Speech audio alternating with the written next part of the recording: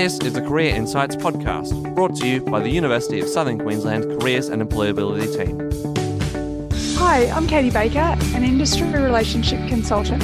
In a nutshell, I connect our USQ students with jobs in industry. Here on Career Insights, we bring all the hot tips on careers and employability and help you to realise your career goals. Each week you'll hear from industry professionals, experts and USQ alumni. We're here to help you have those career conversations, break down barriers and help you become the most employable you can be. Today we'll be chatting entrepreneurs and entrepreneurship.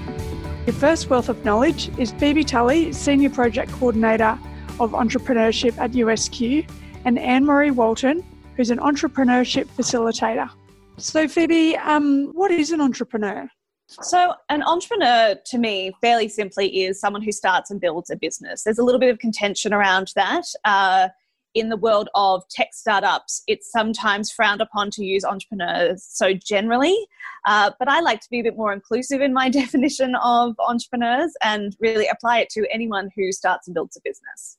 Great. And so for somebody that's looking to start a business and is that sort of entrepreneur, what sort of mindset do they have, or what does that look like for them? So I think being entrepreneurial is different to being an entrepreneur, and anyone can be entrepreneurial.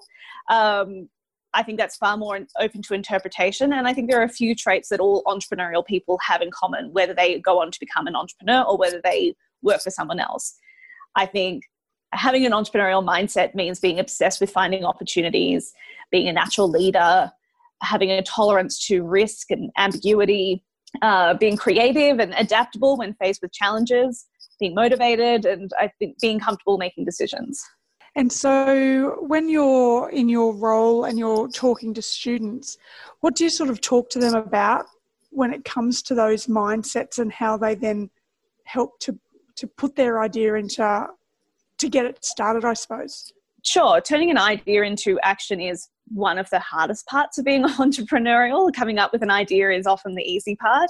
I think when you are naturally entrepreneurial, coming up with ideas is very easy for you. So when I talk with students, we do brainstorming sessions, and it's about actually putting into place next steps. So one of the most important things to do is working out how you can test an idea, and how you can test an idea easily, cheaply, quickly, because you need to make sure that there is a market for that idea, that you can actually bring it to life. And the only way to do that is to actually start exploring. And how does one start exploring? That's a great question. So there are frameworks, but to me, it's always about finding what are some really actionable steps here. So break down an idea into how can you test that assumption? Let's say that you assume that your target market is trauma-based students. So how do you actually find ways to test whether your assumption that that is your main target is true? And so using that example, you might do surveys with students, you might go and have focus groups, you might start a Facebook group and ask for feedback, you might start a community that way, but it's about finding really actionable ways to test your assumptions. Sort of, I suppose part of that mindset is to be curious, but also to be open to risk. Would that be right? That's something that entrepreneurs do really well. They're very good at working when the situation is very ambiguous or where there is a risk of failure. And I think entrepreneurs or those with an entrepreneurial mindset are very good at failing quickly so that they can learn from it and move on. How important are the networks that people need when they're becoming an entrepreneur? I like to think that the real World Wide Web is actually people. We are the World Wide Web, which is why I think networking is so important. Although when I'm talking about networking, I'm not talking about just going and handing out as many business cards as you possibly can and waiting for the phone to ring. I'm talking about belonging to a network. And I believe networking is about leading with generosity, asking, how can I help? And that can happen anywhere. Most things are about who you know, but entrepreneurship is a very good example of that. And Anne-Marie, can you add to that around networks? Yeah, I can. I love that about the web being actual people and belonging to a network, Phoebe. That's so cool. People are everything, and you need to be open to listening to people as well as talking to. And so building that network is really important. And it isn't just a matter of someone to get you along. As you said, it's not going and handing out business cards. It could be a matter of who can you learn from, who can connect you to someone else, or what can you learn from people who might be potential customers or employers. So opening those ears even more than you open the mouth. And when people are out there networking and using the worldwide world to create those networks, how can they do it? Is it purely just going to a chamber event or something like that, or is there so much more to it?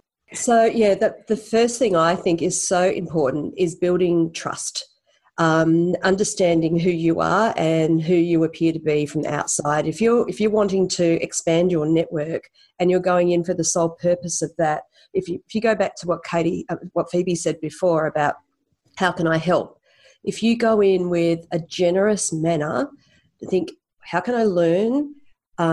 What can I bring? How can I help others? And build trust. Networking across any aspect of life or business is a long play. It's not something you can just come in and build a reputation and say, hey, look at me, I'm going to be a mega influencer or I'm going to change the world. So you can actually be strategic about it, but with a good heart. And I think that the first and most important thing is building trust that you have earned. Which equals relationship building. Yes. And that comes back again, relationship building is a two-way street. Often you can meet people, not really have anything in common, but you might have a bit of a chat, but you might be able to connect them to someone else. You might not have anything in common, but that's still networking. That's still bringing people together and you're adding value, you're learning, you're meeting other people. So if you don't go into it with a sole self-centered focus, sometimes the outcomes can be much, much bigger. I've just heard this word recently, prototyping your career. Phoebe, can you explain what that is? Sure. So prototyping is mostly referred to in the world of product design. It means the preliminary version of something. In career design, we use the word prototype to remind ourselves that you are constantly testing and that you don't end up with a final career, I say in quotation marks, because we're constantly developing our careers by trying new things and meeting new people, expanding our networks and challenging ourselves. So what do we do? How do we prototype our career? What does that even actually look like? A couple of things are just experiments and tests. The important thing about prototyping a career is it's not a thought experiment. You actually have to go out and have a physical experience in the world in order to try something. Information interviews are a really good example of that, and I can talk about that more if you'd like to. But there are other ways that you can experiment and test. You can do internships, you can do work experience programs, IEP through USQ, which all provide you with different ways to test different job possibilities. Of course, careers and employability can help you with those connections, but it's really important to actually get out there and try something. We often see students end up in a career that they thought they wanted, but they've never actually had any experience in that career until they get all the way in, and then it's not quite what they had in mind, which is fine because we can easily pivot from that and learn from that, but it's not necessary to get all of the way into a career before actually trying it out. And Anne-Marie, go. Phoebe, I'd agree there. And that ties in so well to the entrepreneurship mindset of testing, trying things. You mentioned pivoting, just making little changes to get to the desired outcome for whatever your purpose is. And whether that's in career or whether that's in building a business or building a community or helping others. So that experiment side is so important. You mentioned about some of the courses of USQ. It's not even short courses or testing out something to get a feel for it, or interviewing somebody who's already doing that role or who's done something. That sort of research can help as you're moving forward. And one of the things that I always say to entrepreneurs that I'm helping or mentoring is, have you talked to your customers? Have you gone out face-to-face or picked up the telephone? Often I'll hear, we've done a survey or we've got this feedback or we've looked at this data. But Phoebe, what you said is right. You need to get out, you need to get your hands dirty, walk on the ground or pick up the phone or jump on an audio or video call. we've been talking entrepreneurship, networking and things like that. There's a word out there that I've heard and I'd like to delve into a little bit more, would be intrapreneur. Yeah, I might jump in for that one. Thanks, Katie. An entrepreneur isn't really any different to an entrepreneur, except they're not self-employed. They're not building their own business. They're working for a corporation, an organisation, a not-for-profit or a government, and they're using these methods that Phoebe talked about before of, testing, trying, learning to get better outcomes across time, value, dollar, and the way that people can work together. And there are so many examples of companies that have changed their delivery methods, their models, sometimes even their products to either capitalise or take advantage or add value to society by looking at things differently. And that's what an intrapreneur does. They can take the risk and then they can explain to people about that testing and ask questions, get feedback, and then try and influence a change from within for those outcomes. Not all innovators need to be entrepreneurs who go on to build multi-billion-dollar international companies. Innovators can find opportunities and solve problems everywhere, including within their current job or as a small business owner. Even where you volunteer, you can find opportunities. Some of the most amazing things that we use every single day have been invented by intrapreneurs, like Post-it notes, Gmail. Those things were created by entrepreneurs within larger companies who just saw an opportunity or wanted to solve a particular problem, and fortunately worked within organizations that rewarded that kind of innovation. And so with intrapreneurs and entrepreneurs, they've got their ideas. Obviously, if you're an entrepreneur, you'd work with the business, your employer that you're with. But as an entrepreneur, you've got your ideas, you're out there in the force. Is there help out there? So Anne-Marie, I know you work with government a bit. Is there funding and grants that people can be out there looking to help them get their start? Yes, there definitely is. I think the first thing in helping people get their start is self-education and building that network, not just, we talked about networking and who you're going to connect with, building a network of mentors, of people who you can learn from. And they might not necessarily be someone like myself who works for the federal government offering free mentorship to entrepreneurs. It could be a grandmother, it could be a teacher, it could be a colleague or a friend. So starting small, and then what Phoebe was saying before, taking that idea and testing it and talking to people before seeking any opportunities for like funding or grants. There are a few I can mention, so I can list them off if you like quickly, and you can maybe put them in the notes. So one of the ones that's been around for over 30 years is a federal government initiative called NEIS, which is a new enterprise incentive scheme. And it's for people who want to pursue a business idea, but they can actually get access to benefits via the federal government whilst they're building this idea. It's an alternative to being underemployed, unemployed or studying.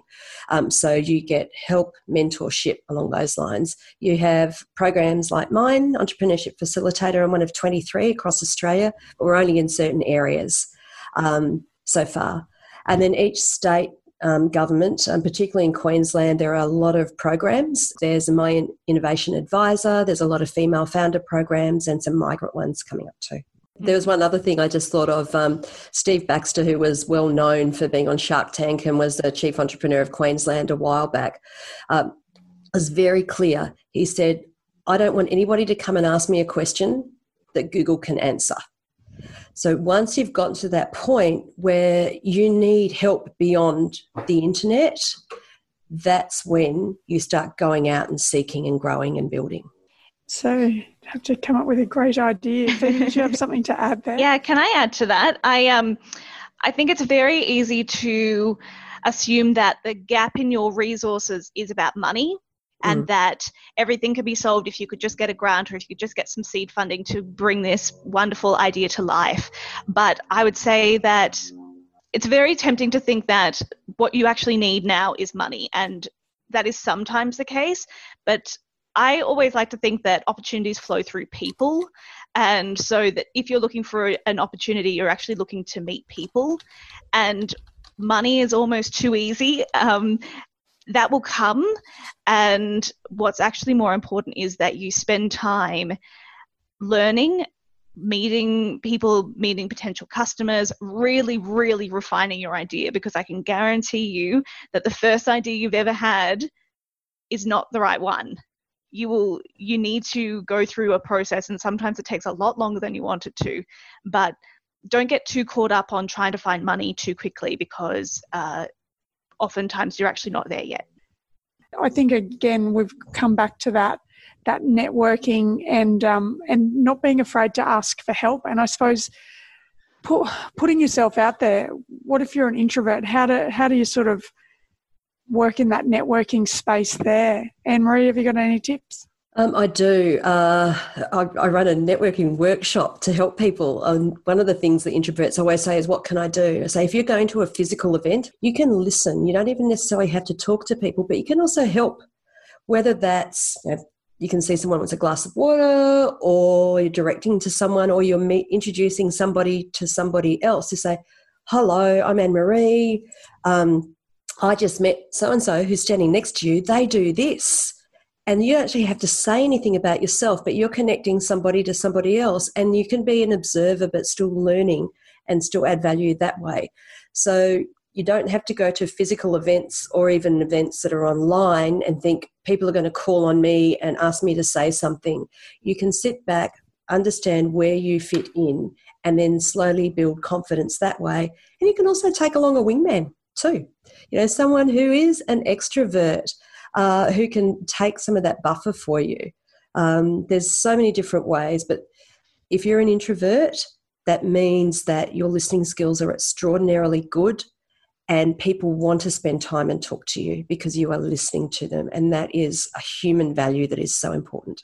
Thank you for joining me today. Our next guest, we're actually going to talk to an entrepreneur that has started his own business, and we'll be able to look at that theory that you've talked about with our next guest, the co-founder of Happy2 and also USQ alumnus, Ginny Yee. Welcome, Ginny. Hello, Katie. So, Ginny, Happy2 is a local delivery service that brings restaurant food to your customers, and you're Toowoomba based. Yep. How did you come up with the idea to start Happy2? I have a few friends at USQ when I studied, and then one of my friends of mine has a brother. The brother was sometimes struggling to get the baby items on certain night. She just told me, if there's an on-demand, some delivery service, then that will be great for those people, like her brother. So, yeah, that's true. Yeah, so I started working on that part from that experience. And so we've just heard from Phoebe Tully talking about the risk and, coming up with ideas and that. Were there risks, or what were the risks in starting your business, Happy2? The risk I faced was uncertainty for everything, actually. Yeah, so everything I think of is not the fact, and that's just assumption, as Phoebe said. So I have to prove everything, whether it's correct or not. Yeah, so for me, the uncertainty was very big risk when I start with. How long did it take for you to get the business up? It takes me about 6 months, 6 to 1 year. Yeah. Okay. What is it that you like about being an entrepreneur? I like the most is many of my customers, we solve their problems immediately because we are on-demand home delivery service. So in the beginning, the customers call us and, hey, Happy2, I need this item right now. Then our solution or our product can solve their problem immediately. So the customers were very happy, and they sometimes called us, oh, you're my hero, because we immediately solved their problem. And so with your idea and starting up your business, where did you get help from, or who did you get help from? Like, did you have a mentor or networking? Were there any grants, government grants or things like that? I have small grant from, I think, Queensland government in the beginning, as well as the biggest support was just a little help from community group. Like there was some like small business group in Toowoomba. So whenever I have some questions, then I knock their door. Then they very happily advise me, and they share their experience with us. So I can say, the community friends and family member are biggest support. For students, what would be a piece of advice that you would have for anyone thinking of going down the entrepreneurial path? To them, I would like to advise them, if there is any small problem they face, and if their solution can make the people or community better place, then I would like to tell them, give it a try. So start from small piece and then try 1 or 2 execution for solving that problem. So if it works, then keep moving on. And I think what I really like just there, Ginny, is you said about to make the community a better place. That philosophy was pushing me to move forward. Without that, I probably gave up one time. But because whenever I talked to business owners, then they told me what their pain points are. So I trying to help them. And then on the other hand, the customer side, they keep telling me, oh, Ginny, I need this. So, okay, then we focus on that. So we always focus on those pain points by 2 parties and then solve them. Solve the problem. Well, Ginny, thank you so much for joining me today on worries. Career Insights. It was lovely to have you on as a guest and to hear about your business and how you've created it and got it to where it is today. So thanks so much for joining me. No worries. Thank you very much. And that was Ginny Yee, co-founder of Happy2. Thank you for joining me today on Career Insights. Have a great week. Bye.